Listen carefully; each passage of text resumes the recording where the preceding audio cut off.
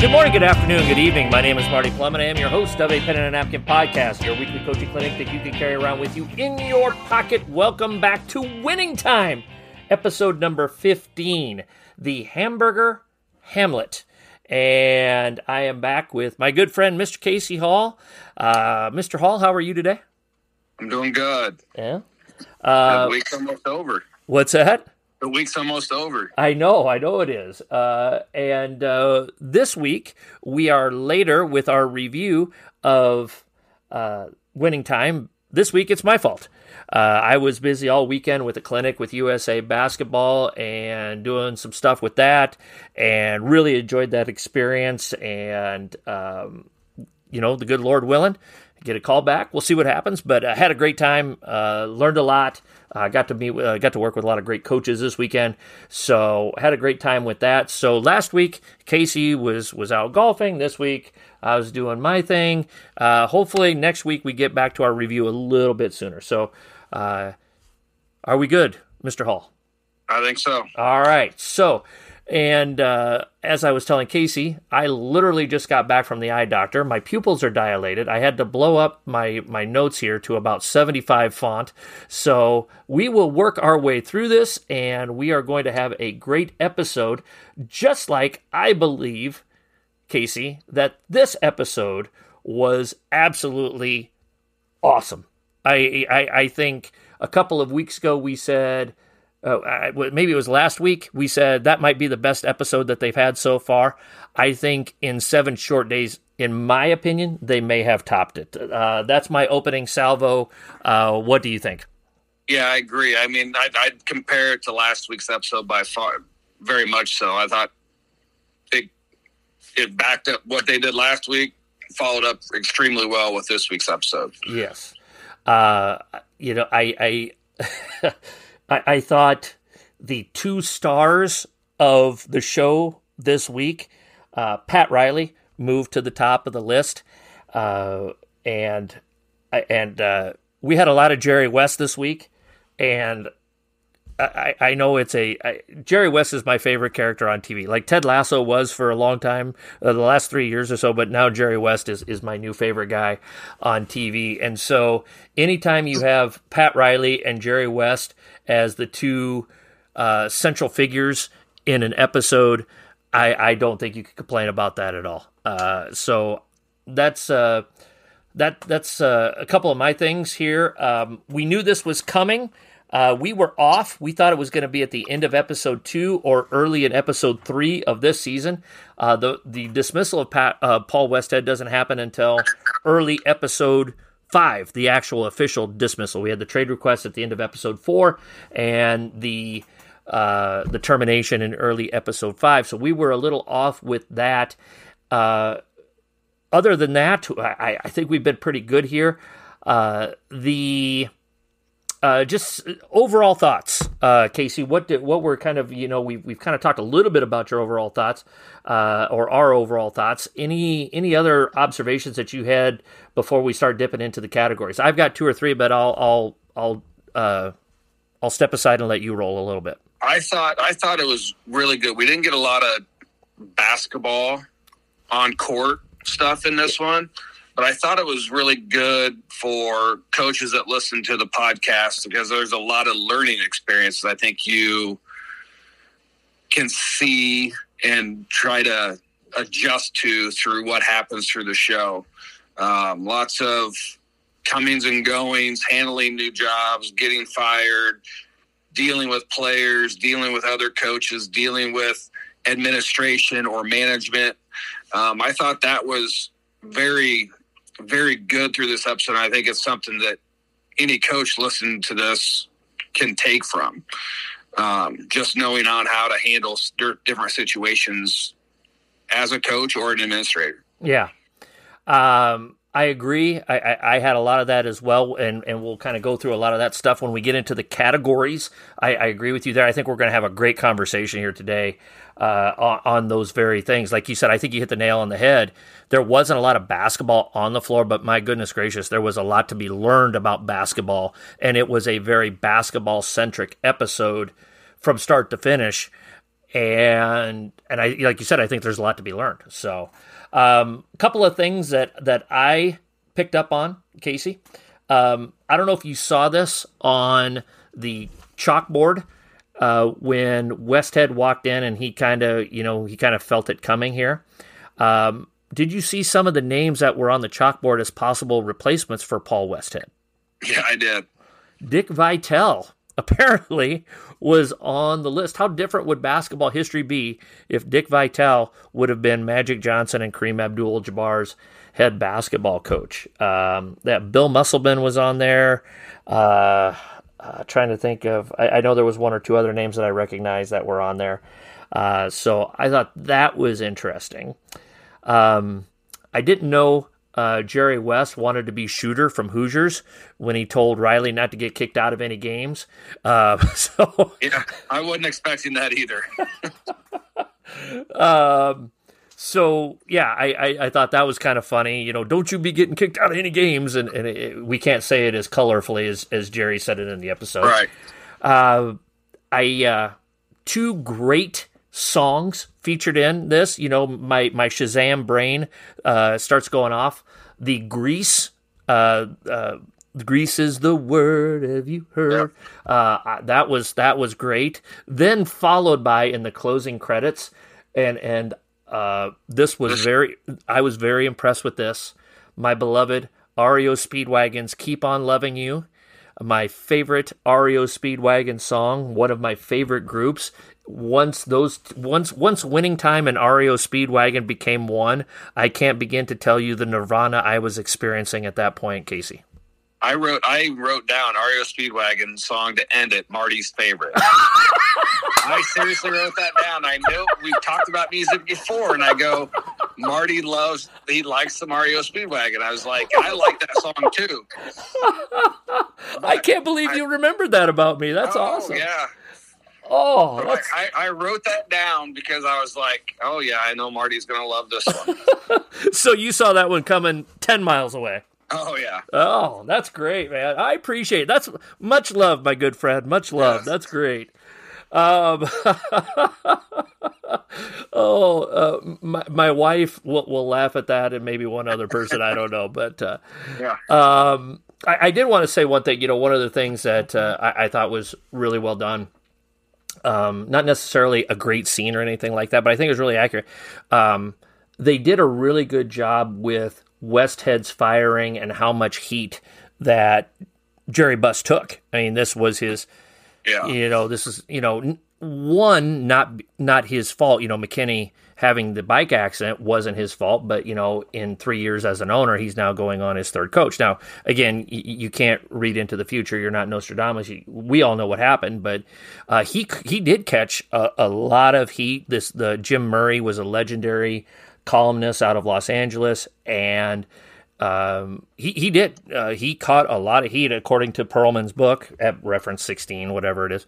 That there were a lot of people on him, and there were a lot of people on Magic Johnson. He was a pariah for quite a while of getting his coach fired. Now, LeBron was much further along in his career at that point, but LeBron basically got David Blatt fired in Cleveland as a more recent example of that. Luka Doncic and Rick Carlisle would maybe be a little bit better comparison there, because as far as experience in the league, how long Luka was in the league. And so I thought they did a really good job of accurately portraying that aspect of the story. I mean, literally, they threw him under the bus. Yeah.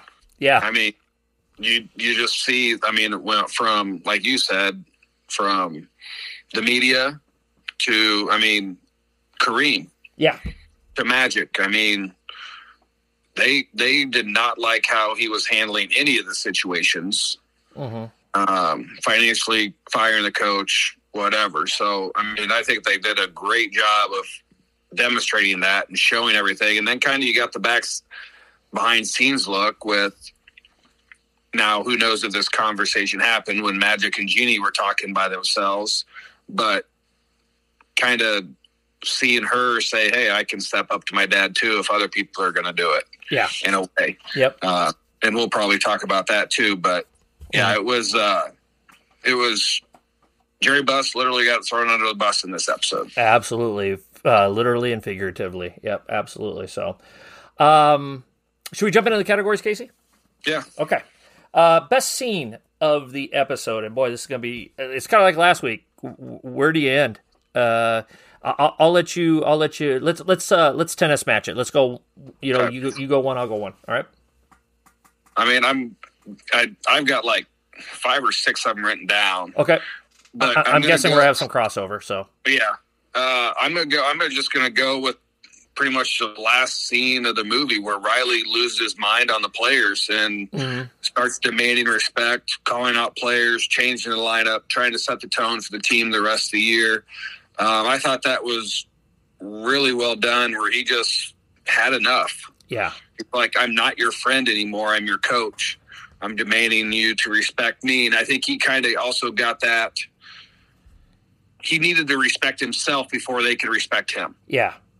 He needed to tell himself that I can do this. I can be on them. I can still be their friend, but I can be the jerk coach too to get them to win games. Yes. I thought that was very well done. Just going up and down the starting 5 pretty much and saying, pull your head out of, you know what, you need to play harder. Quit worrying about what people are saying. Don't act like you're hurt. Don't worry about the girls outside. So I thought that was probably my number one favorite scene of the whole episode. Gotcha.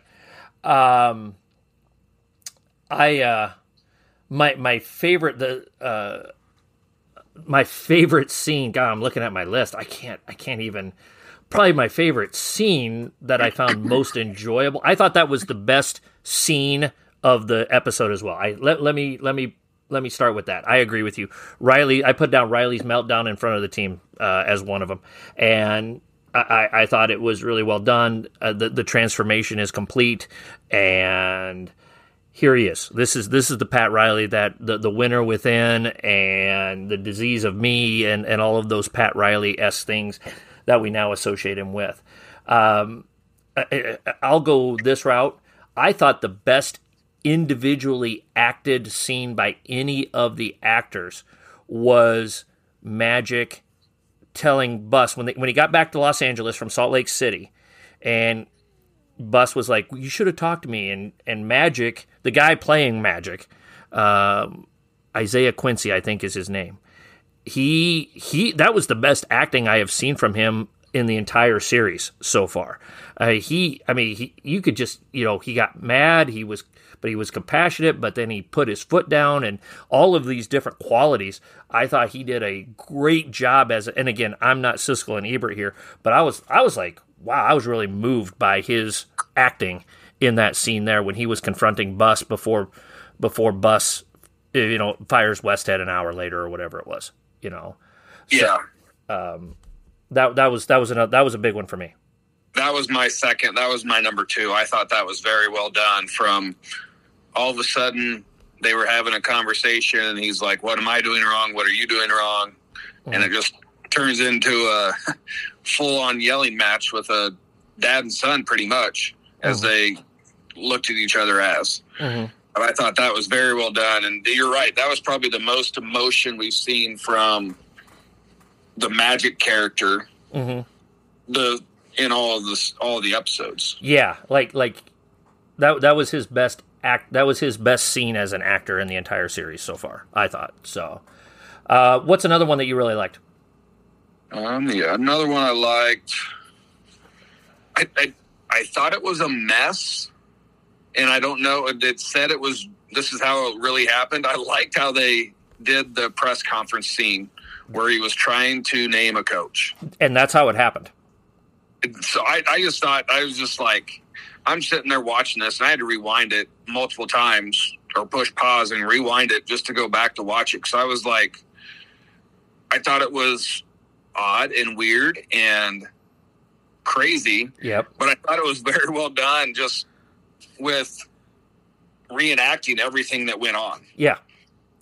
No, that's how it actually happened, that Riley, Riley was the coach, but West was the coach, and Riley was going to do defense, and Jerry was going to do offense, and it was just handled awfully, and it was. I wouldn't say it was Bohemian Rhapsody recreating Live Aid accurately redone, but it was pretty close to. They did a very good job of recreating how that scene played out, and I'm pretty sure. I thought John Riley did a great job as Bus and just kind of nailing what he looked like up at that podium on that day. Because this is the basketball nerd that I am, I've actually watched that on YouTube, or I've seen clips of it when it happened. Might have been like from a 30 for 30 or something like that. But that's how it happened. That's how it happened. I thought, I agree with you. I thought they did a great job of redoing that. Again, not quite Bohemian Rhapsody Live Aid level, but really, really well done. Yeah, it was. I thought that was really well done. Yeah. Again, a great Jerry West episode. 2 awesome Jerry West scenes when they offered Jerry the job. I can't, again, it's a PG-13 podcast. But one of my favorite quotes was, "Me? No!" Well, and I can't go where he goes with it, but that was funny. And then he was like, I'm just gonna be behind you, won't even know I'm there. And then they cut to the pregame tunnel, and he looked like he had 13 Red Bulls before that game started. He was fired up. I wrote that down too. I was like, from going, and it's one of the quotes I written down from Jerry going, "It's a big no," and there are some choice words in between that no. Yeah.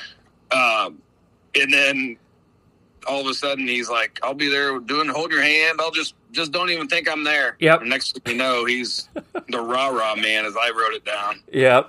Yeah. So, again, a great Jerry West episode, just terrific stuff. And those were 2 really very, took a little bit of the, had added some levity to the seriousness of everything else that was going on. So, I had one other scene, Bus and Riley, basically, Bus saying, "Look, take my team, coach it. I'm not going to fire you. Go coach my team. And you got to take this. I believe in you. I think you could do this." And I really like that. It's always good to hear from your boss, that they've got your back. And I really like that scene.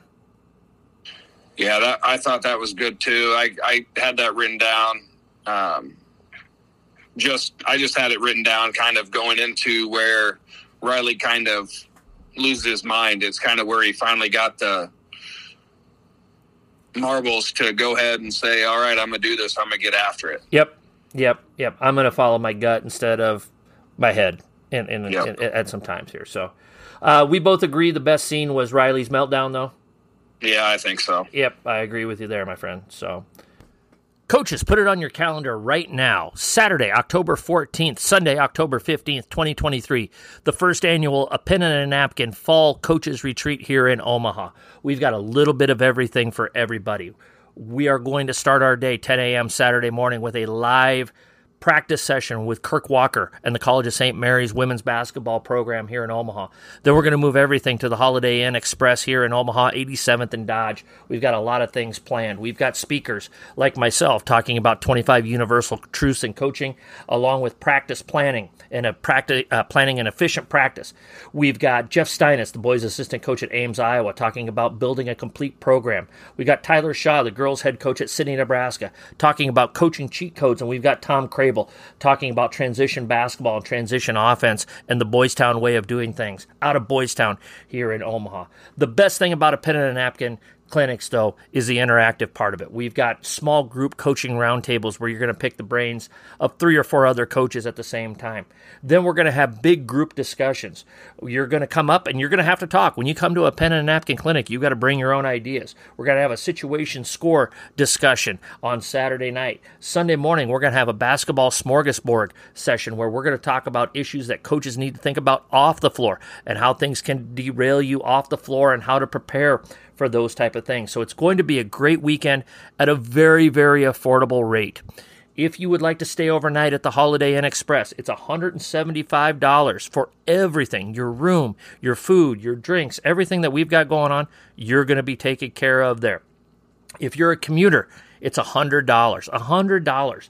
All of this, it's 26 hours, coaches. It's 26 hours of awesome information. And again, the best thing about it is you are going to be picking the brains and learning from other coaches. You're not just going to be sitting there getting lectured to the entire time. We're going to be moving around. So, hotel rooms. We need to have at least 5 rooms filled with 10 boarders by September 15th. That's my cutoff date. So if you want this to happen, get signed up now so we fill up those 5 hotel rooms with at least 10 coaches. Commuters, you got till October 12th to get signed up and ready to go. Coaches, you're not going to regret this. There's a lot of really good places to go, but I really think we do it really well here at A Pen and a Napkin. So come check out our first annual A Pen and a Napkin Fall Coaches Retreat. Worst scenes. I only have one. I have one really bad line, though, and it's not necessarily a bad line from the episode, but it's just... I guess it's just probably more of a dig at Paul Westhead. Where he said, "Yeah, I got fired," and Riley, he tells Riley, and again, I'm still my eyes are still dilated here. Why didn't you stop me, or something like that? I have that written down as one of my quotes. Ah. I was like, I thought it was a good quote just because it, like, where's it at? I got it written in here. Pat, you saw this coming. Why didn't you stop me? And I heard that, and I like froze for a second. I'm like, hold on a second. This guy told you to pull your head out of your butt multiple times and go talk to people, and you didn't do it. It was your way or the highway. Yeah. It was just like, okay, come on. And I thought it was a good scene. I thought it was a necessary scene, the parting of Paul and Pat. And I have no criticism of the scene. I'm criticizing Paul Westhead as a coach. Like, that's a dumb statement. You've got to sit back and reflect and go, yeah, I made a lot of mistakes here. I really misread the room in a lot of ways in this situation. And so that was a worst line, but I guess it kind of defined why he got let go too, so. Yeah. I got one bad scene. It's Honey and Jeannie in the kitchen, and, I parked behind you because I wanted to talk to you. It's just like, no one cares. Just move on. Yeah. I didn't have bad scenes. I wrote average scenes. Okay. Like all 3 scenes with Honey. Honey talking to Bus in the bedroom. Like, I thought she made some good points, but then it's kind of like, okay, is this a filler? You could have done this in the office where he's reading the paper and lighting up somebody else. And then the one where Jeannie and Honey are talking in the kitchen, and then the wedding scene, just like, we don't need to see them getting married. We know they got married. Well, no, they didn't. Well, no, I guess they didn't. We figured we did establish that they didn't get married. So that's the other scene, the wedding scene. Like, everything we've read up on or heard that they did not get married. So what happened with that in the movie or in the TV series? Yes, he did go on to have 2 more children with another woman, but they were never married. Her name was never Honey. It was, whatever. Yeah. I mean, so, you want... So here's one of my very few criticisms. You want the show to be credible, and you want people to follow along with it, but...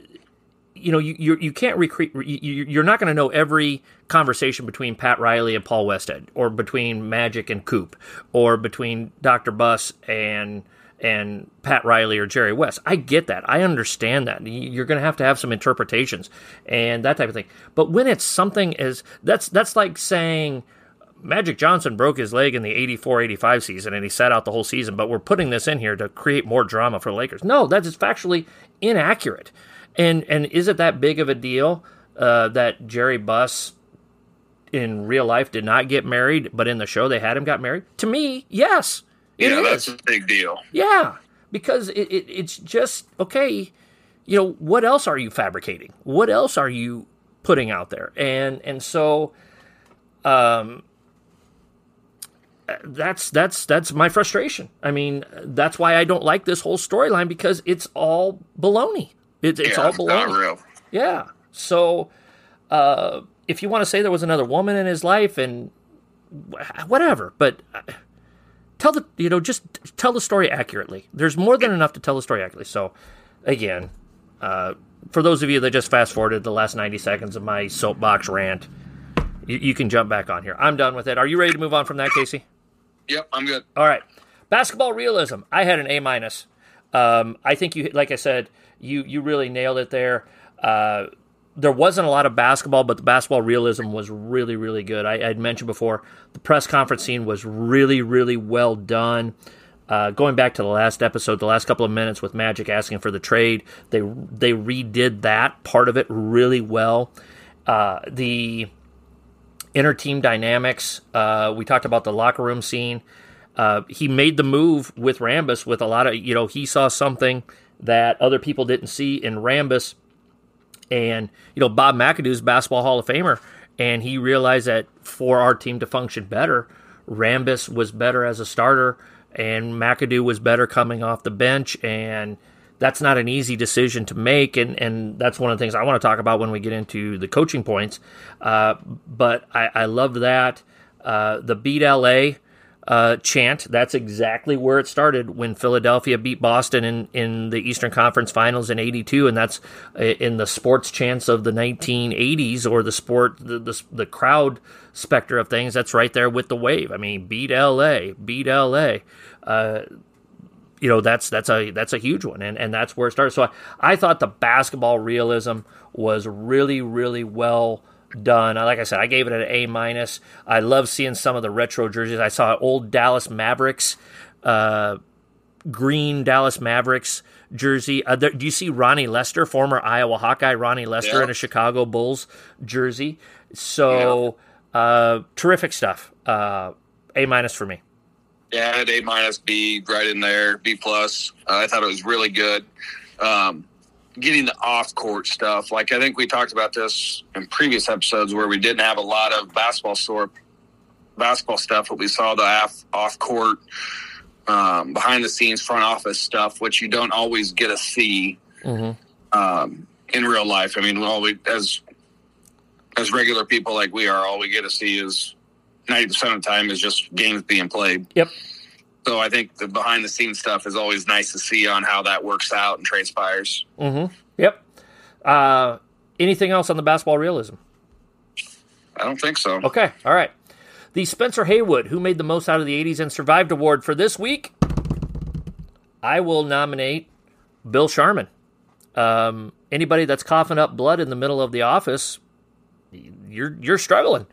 And he got through it all right. But this was the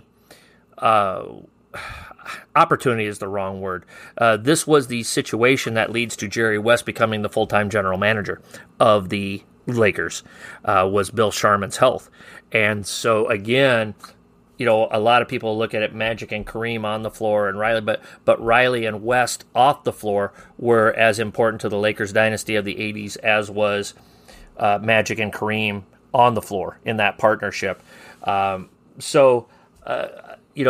didn't think anybody else was really struggling this week, other than maybe Bus getting ran over by the bus. I don't know who your vote's going to be for, Casey, but since Bill Sharman was coughing up blood in the middle of the office on top of the LA Times, I went with Bill Sharman this week.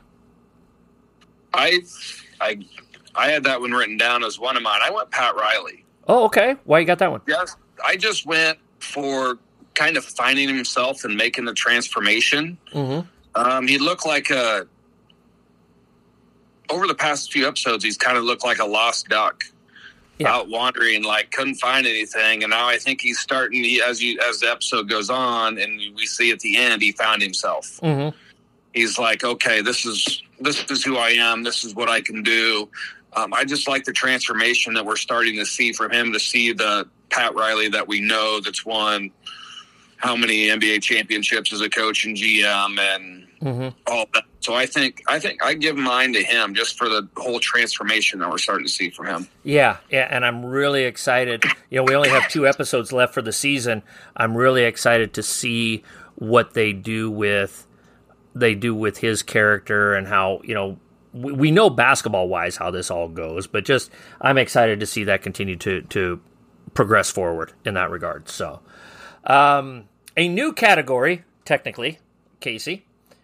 Okay. We scratch out Paul Westhead. It is the Pat Riley DNPCD Award of the Week. Who should not have been in this episode? I defer to you. Probably multiple Laker players. Okay. Just had one-liners. I mean, Cooper shouldn't have been in it. I mean, Nixon probably couldn't have been in it. I mean, I could have gone without Westhead even too. They could have just fired him and got him done in the first 30 seconds. Yeah, yeah. So, I mean, this was a tough one because I don't think there was. I mean, we can always go to our normal 2 people. Yeah. One and Honey and Jeannie is, I think, has kind of disappeared a little bit this season. But I think it was kind of, I mean, we got the people that we wanted in this. We didn't get as much as bad characters this time. Yeah. But I don't know. I think you can go with some of the Laker players that just had one-liners for no reason. Yep. Or, I mean, Paul Westhead, I mean, we had 15 minutes of him where we knew it was going to happen. It was kind of like, just get it done because some of the stuff he's saying is not making any sense. I thought it was kind of interesting that, with Westhead, that they, like you said, they did kind of drag it out for about 15 minutes. But I think one of the interesting things that they did do, and Perlman kind of alluded to this in the book, but he was pretty blissfully ignorant of how much power he did not have. And yeah, he had signed this big contract, and I forgot Bus saying, Tarkanian, they were going to hire Tarkanian, and then his buddy was found in the trunk of a car, and I had forgotten about that line and that storyline from season 1. But I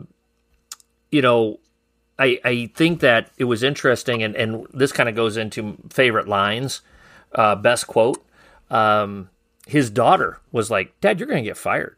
And I think finally at that point, he kind of looked at it like, wow, maybe I am up the creek a lot more than what I thought I was. And then I think as those minutes kind of creeped up, what we had seen throughout the season was Westhead kind of thought he was untouchable, and I'm the man here, and I'm the reason why we won. And again, we'll talk about it in coaching lessons.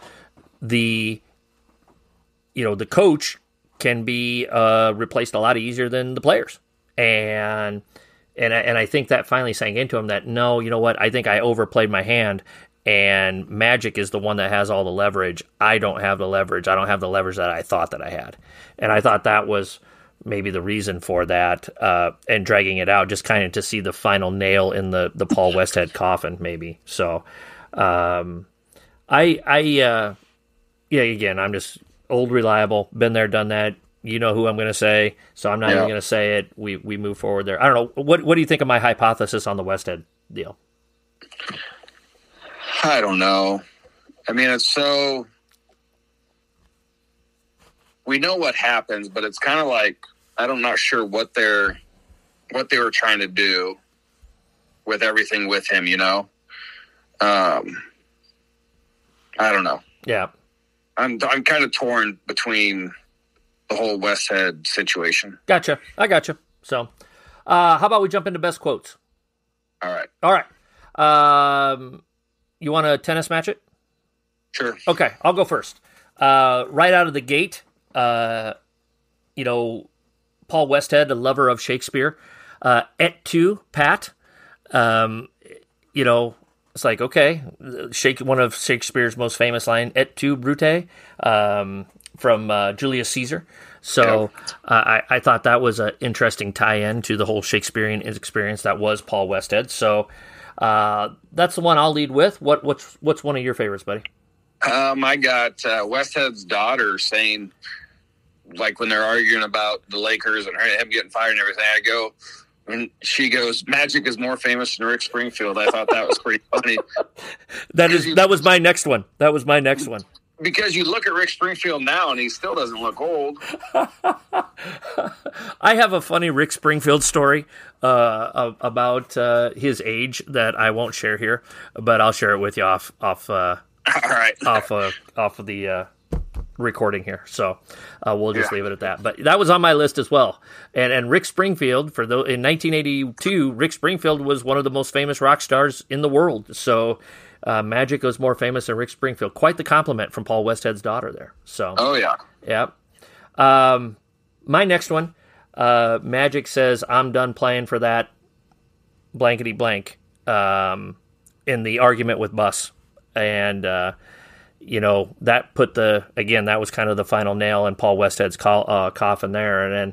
And just, again, showing the power of the kind of the beginnings, if you will, to a degree of the player empowerment type of stuff in the modern NBA that, plays still into today, So that was one of mine. How about you? I got one from Westhead when he sees Magic when he gets out of the meeting with Bus, and he goes, "Magic, I just got to tell you, moments in life when lessons are learned, I still believe in you." And it's like, dude, you've already written your record. You're done. Yeah. It's like, don't try to smooth things over now. You're about a year and a half in the making of this movie, or making of the NBA season out of the way. Yep. Bus offering the job to Jerry West. Me? No? And many other things that follow there. But I cackled aloud when they were talking to him, trying to offer him the job. And that's the closest I could. No. It's kind of like when Michael Scott turns around and he sees Toby in the annex coming back from Costa Rica in the office. So that's kind of what that reminded me of. So what's up next for you? When they're getting ready to get on the elevator, Wes and Sharman and Riley, and Riley goes, "Am I the head coach?" And Wes goes, "It's a crap job waiting for the axe to fall. Yeah. Don't worry about it." Yeah. That was a good one as well. That was funny. That was a good one as well. So my next one, in the montage, random old lady, and I know I didn't get this accurate word for word, but Magic Johnson's greatest trick is making a coach disappear. I thought that was pretty clever. That was pretty, and again, Magic caught a lot of heat. He was a coach killer. He was a spoiled athlete making $1 million a year, yada, yada, yada down the line. And but I thought that was a pretty good line there. So. Let's see. I got one more. Okay, I got two more. I got two, but the whole scene at the end of the episode where Riley just starts rattling stuff off at the players. Yeah. I didn't write all those down. I just thought that was all great. Yep.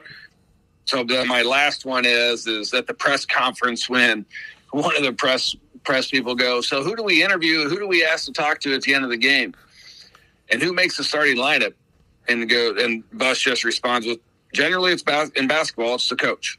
And no one knows who it is, so they're just all like, "Okay, so who do we talk to?" Yeah, I just love that one line answer. It's like, "Yep, it's the coach." Yep, it's the coach. Well, who's the coach? Well, it's Riley and West, but it's Riley, but West is there. Yeah, that was a good one. So, a pen and a napkin university videos are just another way that a pen and a napkin can help you become a better coach. Our university video library is constantly expanding, with topics ranging from interviewing for a job to full court defense to 25 universal truths about coaching. Our university videos will help you round out your skill set as a coach and help you hone your craft. Videos are $10 a piece, with bundling options available. To order, you can DM me on Twitter, send me an email at apenandanapkin@gmail.com, or order from our website, apenandanapkin.com. Be sure to check out the A Pen and a Napkin video library. I've got two left. Genie Bus to Magic, you're my hero. I thought that was a cool line. You stood up to him, and she follows up. You were willing to stand up to him, and everybody else bows before him, and all this other stuff. So, and then my favorite line, the most iconic line of the episode, they close with, beat LA, and I think that just, again, as a child of the '80s, that just reverberates in my brain for so many different reasons, and I really. That was probably my favorite one. I thought they did a great job with that one. So, are we good there, sir? Yep, I got all mine in there. Okay, all right. So, coaching point. What can coaches learn from this episode? And you had mentioned early, Casey, that you thought there was a lot to learn from this episode, and so I'm going to let you lead here. I'm going to let you kind of get the ball rolling here. I've got, I don't have a lot written down, but I think there's the 3 or 4 bullet points that I have. I think there's a lot that we can discuss on them, if that makes sense. So, but I'm going to let you lead here, because you said you had a lot to talk about with this one. I just think it showed the Pat Riley situation, trying to become a head coach, going from being an assistant to being a head coach, and how do you handle a situation, and how you become more of the boss than the friend boss, where you're moving up on the totem pole. And handling those situations, being able to communicate with players and other coaches the right way to get them to understand and respect your opinion and what you're trying to get them to learn. I thought that was really good, showing in how he was fighting his own demons on how to get it done. Because I don't think there's any right or wrong way to do it. For myself personally, I kind of did it backwards. I went from head coach to assistant, and it's kind of, and you look back on it, there's so many things that you would change. When you were a head coach? When I was a head coach, to just how I handle situations or stuff like that. And I think that's always a good learning experience for other people. Like, I think now as an assistant, I kind of see more of that. Like, you can make adjustments easier, and just learning from other coaches and other people and talking to them always helps. But I think for Pat in this episode, it was kind of just, one, trusting yourself, respecting yourself, and then trusting what you're going to do and how you're going to do it. Do you feel like that you are a better assistant coach because you were a head coach for 10 years? I think so. Yeah. Now, other people may have other opinions, but that's how I feel that way anyway. Yeah. But you think, I would imagine that you can look at what's going on with Kruger and you could say, hey, I've been in that situation. I know what he's feeling right now. Here's what I know I wanted or needed to hear, as opposed to not having ever been a head coach and just perhaps saying or doing the wrong thing because you're just, for lack of a better way of saying it, you're ignorant of what the head coach is going through. As an example of one thing that helps you as an assistant coach, being a former head coach. Is that part of it? Yeah, I think so. Because I've been in that situation, or I've been in the situations, potential situations of in-game, out-of-game, whatever. And so it's easier for me to understand what he's going through or someone's going through and be able to talk about it than just being an assistant that's never been a head coach of a team before. Yeah, I would agree. Like you were talking about, that slide over. As experienced coaches will tell you, that 18 inches is the biggest move you'll ever make in your life as a coach. And it's only 18 inches, but man, that's a big 18 inches. And what I wrote down, Casey, and I think we're kind of barking up the same tree.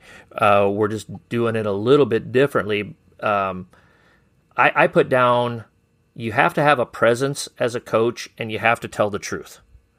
And I think that for coaches, sometimes it's hard for us to find that's where the art of coaching comes into play, with having that presence. And like you've mentioned, I'm not the friend anymore. I'm the head coach. I'm the one that has to make the decisions. And you and I were both in a situation in our previous stops. We were both assistants that moved over to the head coaching position in the same programs. We were elevated from our previous jobs. And there is a transition period that takes place. And there's rocky moments in that transition. At least it was for me. I'm sure it was for you, wasn't it? Yeah, it was. Yeah, it was different. Yeah. And I think sometimes it's easier to come in fresh as a head coach to a situation, whether you are a head coach or an assistant coach that's being a head coach for the first time. I think sometimes that might be easier. But sometimes, finding that presence that you need to have as a head coach is hard, because if you're too heavy, you alienate them. If you're too light, they take advantage of you. What is that in the art of coaching? What is that middle ground where you're getting the most out of them, but you're not pushing them so hard, or you're alienating them to where they're not going to play hard for you? And that's the human dynamic that you're dealing with there. And then, like I said, Riley told, in our favorite scene, the locker room scene, Riley tells the truth, and you have to tell the truth. Now, when you're dealing with adult men who are professionals, you can use the methods that Riley told the truth a little bit easier than perhaps you and I have. And, we probably cannot be nearly as blunt as Riley was in that scene coaching high school athletics as is Pat Riley coaching the Los Angeles Lakers. But regardless, you have to tell the truth to all of your players all of the time. And I think through that scene, that is a lesson that can be learned from a lot of coaches. Again, as high school coaches, we can't do it in the same manner, but you have to be a truth teller, because when you're not telling the truth, it's up a creek. Yeah, and that's where we're at. I mean, we're saying the same thing, like you said, and it's just tough. You see so many coaches handle it in different situations. You could see that at the high school level what Riley did. Mm-hmm. Don't know. I haven't been in a locker room like that. No, so neither have I. No. Neither have I. Not in the high school level. Nope. In the college level, not quite that direct, but yeah. I mean, they're, and that was a long time ago, but yeah, been there. Yeah, I think you have to set the tone right away. Yeah. Otherwise, I don't know if you'd lose them, but you don't get the most out of them that you want. If that's right, is that right to say? Maybe. Yeah. You don't get what you want out of them, or you don't get the most out of them that you want them to do. Mm-hmm. Yeah. Here's what and again, and you can substitute word teacher for coach. But my very first thing that I say every year, regardless of whether I've had the students or not, here's the exact quote that I use. I believe that I can be your teacher or your coach, and I can be your friend. But if you force me to choose, I'm going to be your teacher or coach first. I have enough friends. I got plenty of friends. And at Fort Calhoun, I have been hired to be a social studies teacher. I'm supposed to be their teacher first. Now, I believe that if I've got good, strong personal relationships with my students, that I will be a better teacher and I will get more out of them. And as a coach as well. Riley started figuring that out. And sometimes to have that great relationship, you have to tell the truth in a very harsh manner, because then people will respect you because you're just trying to make them the best that you can. The difference between Riley and Westhead is he never had that relationship with the players. He was never able to create that trust that Riley was able to by telling them the truth in the manner, the way that he did. That's what I think. What do you think? Yeah, no, I agree with that. And I kind of use the same thing. I've said it to other coaches, and I said it to players. I'm like, I can be your friend, but I'm going to coach you. Yeah. If you're doing something wrong, or doing something right, I'm going to coach you, but I will be your friend, but don't expect me to always be nice. Yeah. I mean, I'm not going to say when you do something wrong that I've told you to do 8 times, oh, you're okay. No, yeah. Sorry. No, that's if I do that, then I'm doing you a disservice as your coach or as your teacher. So yeah, but that you're exactly right. With Westhead, he did not. He was, I think, in the first season he didn't know what he was doing. Yeah, because everything went on with Jack. Yeah, and now in season 2, he saw the money, got a big head, and thought he was the walk of the walk. Yeah, he was the man. And he never built any type of relationship with anybody. Yeah. Anybody on that administration or front office, coaching staff, or players. Yeah. And he put himself behind the 8 ball completely. Yeah. Yep. So I had one more coaching point. Did you have anything else? No, that was kind of it. Okay. Here, and this goes back to Rambus.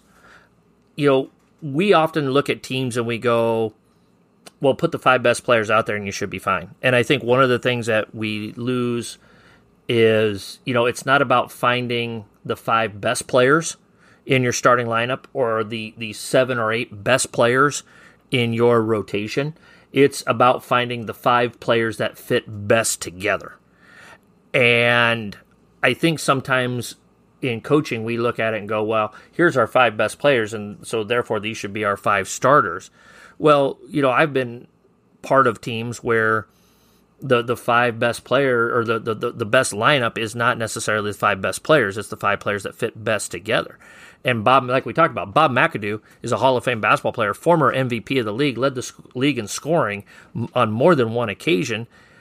And he's coming off the bench, and Rambus ends up starting because, as Perlman said in the book, and as you and I watched as kids, Rambus was the guy who got on the floor for loose balls, brought toughness to the game, got the ball out quickly. He was the guy that took it out of the net every single time, got it out to Magic, which started Showtime going and running the lanes. And, he was the best fit. And I encourage coaches to not just go, well, here's our 5 best players. Well, is that your 5 best players, or is that the 5 players that fit best together? And maybe this kid might be a better scorer or whatever it may be for compared to this kid, but there's only one ball, and maybe you need a little bit more of this to help balance out your lineup, and et cetera, et cetera. So that was a huge key to the Lakers becoming the Lakers in a series of events that led the Lakers to becoming the Lakers, was finding that power forward that fit alongside Kareem. And for 3 or 4 years, that was Kurt Rambis, who fit the bill perfectly. Yeah, yeah, you're right. You got to find the players that play well together, not just the 5 best players. It made me think watching Rambis throw all those baseball passes, or the few clips they show of him throwing baseball passes down the floor, of Kevin Love when he was with earlier in his career with the Timberwolves and the Cavaliers when he won the championship. Like, he took the ball out fast, and any rebound he got, either LeBron or Kyrie or somebody was running down the floor, and he just chuck it down there. It reminded me so much of what Rambis, just watching that, of what Kevin Love and Rambis did the same of. Kevin Love, Rambis, I'm going to go in the Wayback Machine, Wes Unseld to Bill Walton, those type of guys, just getting that ball out quickly and moving, whether it's off a make or a miss. And yeah, it's an underrated aspect of the game, but that's what they needed. That was the best fit for everybody else around them. And so that was something else I wanted to throw in there as well, Casey. So yeah, great point. Yep. Overall grade for this episode. I will let you go first, sir. I've got a B+. I thought it was really well done. I wish there was more on the court basketball stuff, but I understand where they were going. Yep. With everything. I thought they really did a really good job of that, especially for a lot of people to see behind the scenes of all the dilemma they had in the firing and the contracts and who they were going to hire. So I thought that was really well done. BY, so I gave it a B+. Yep. I gave it an A-. Only I think we could have an A episode in our last two here because we're going to get to the 84 finals, so we got to cover a lot of ground.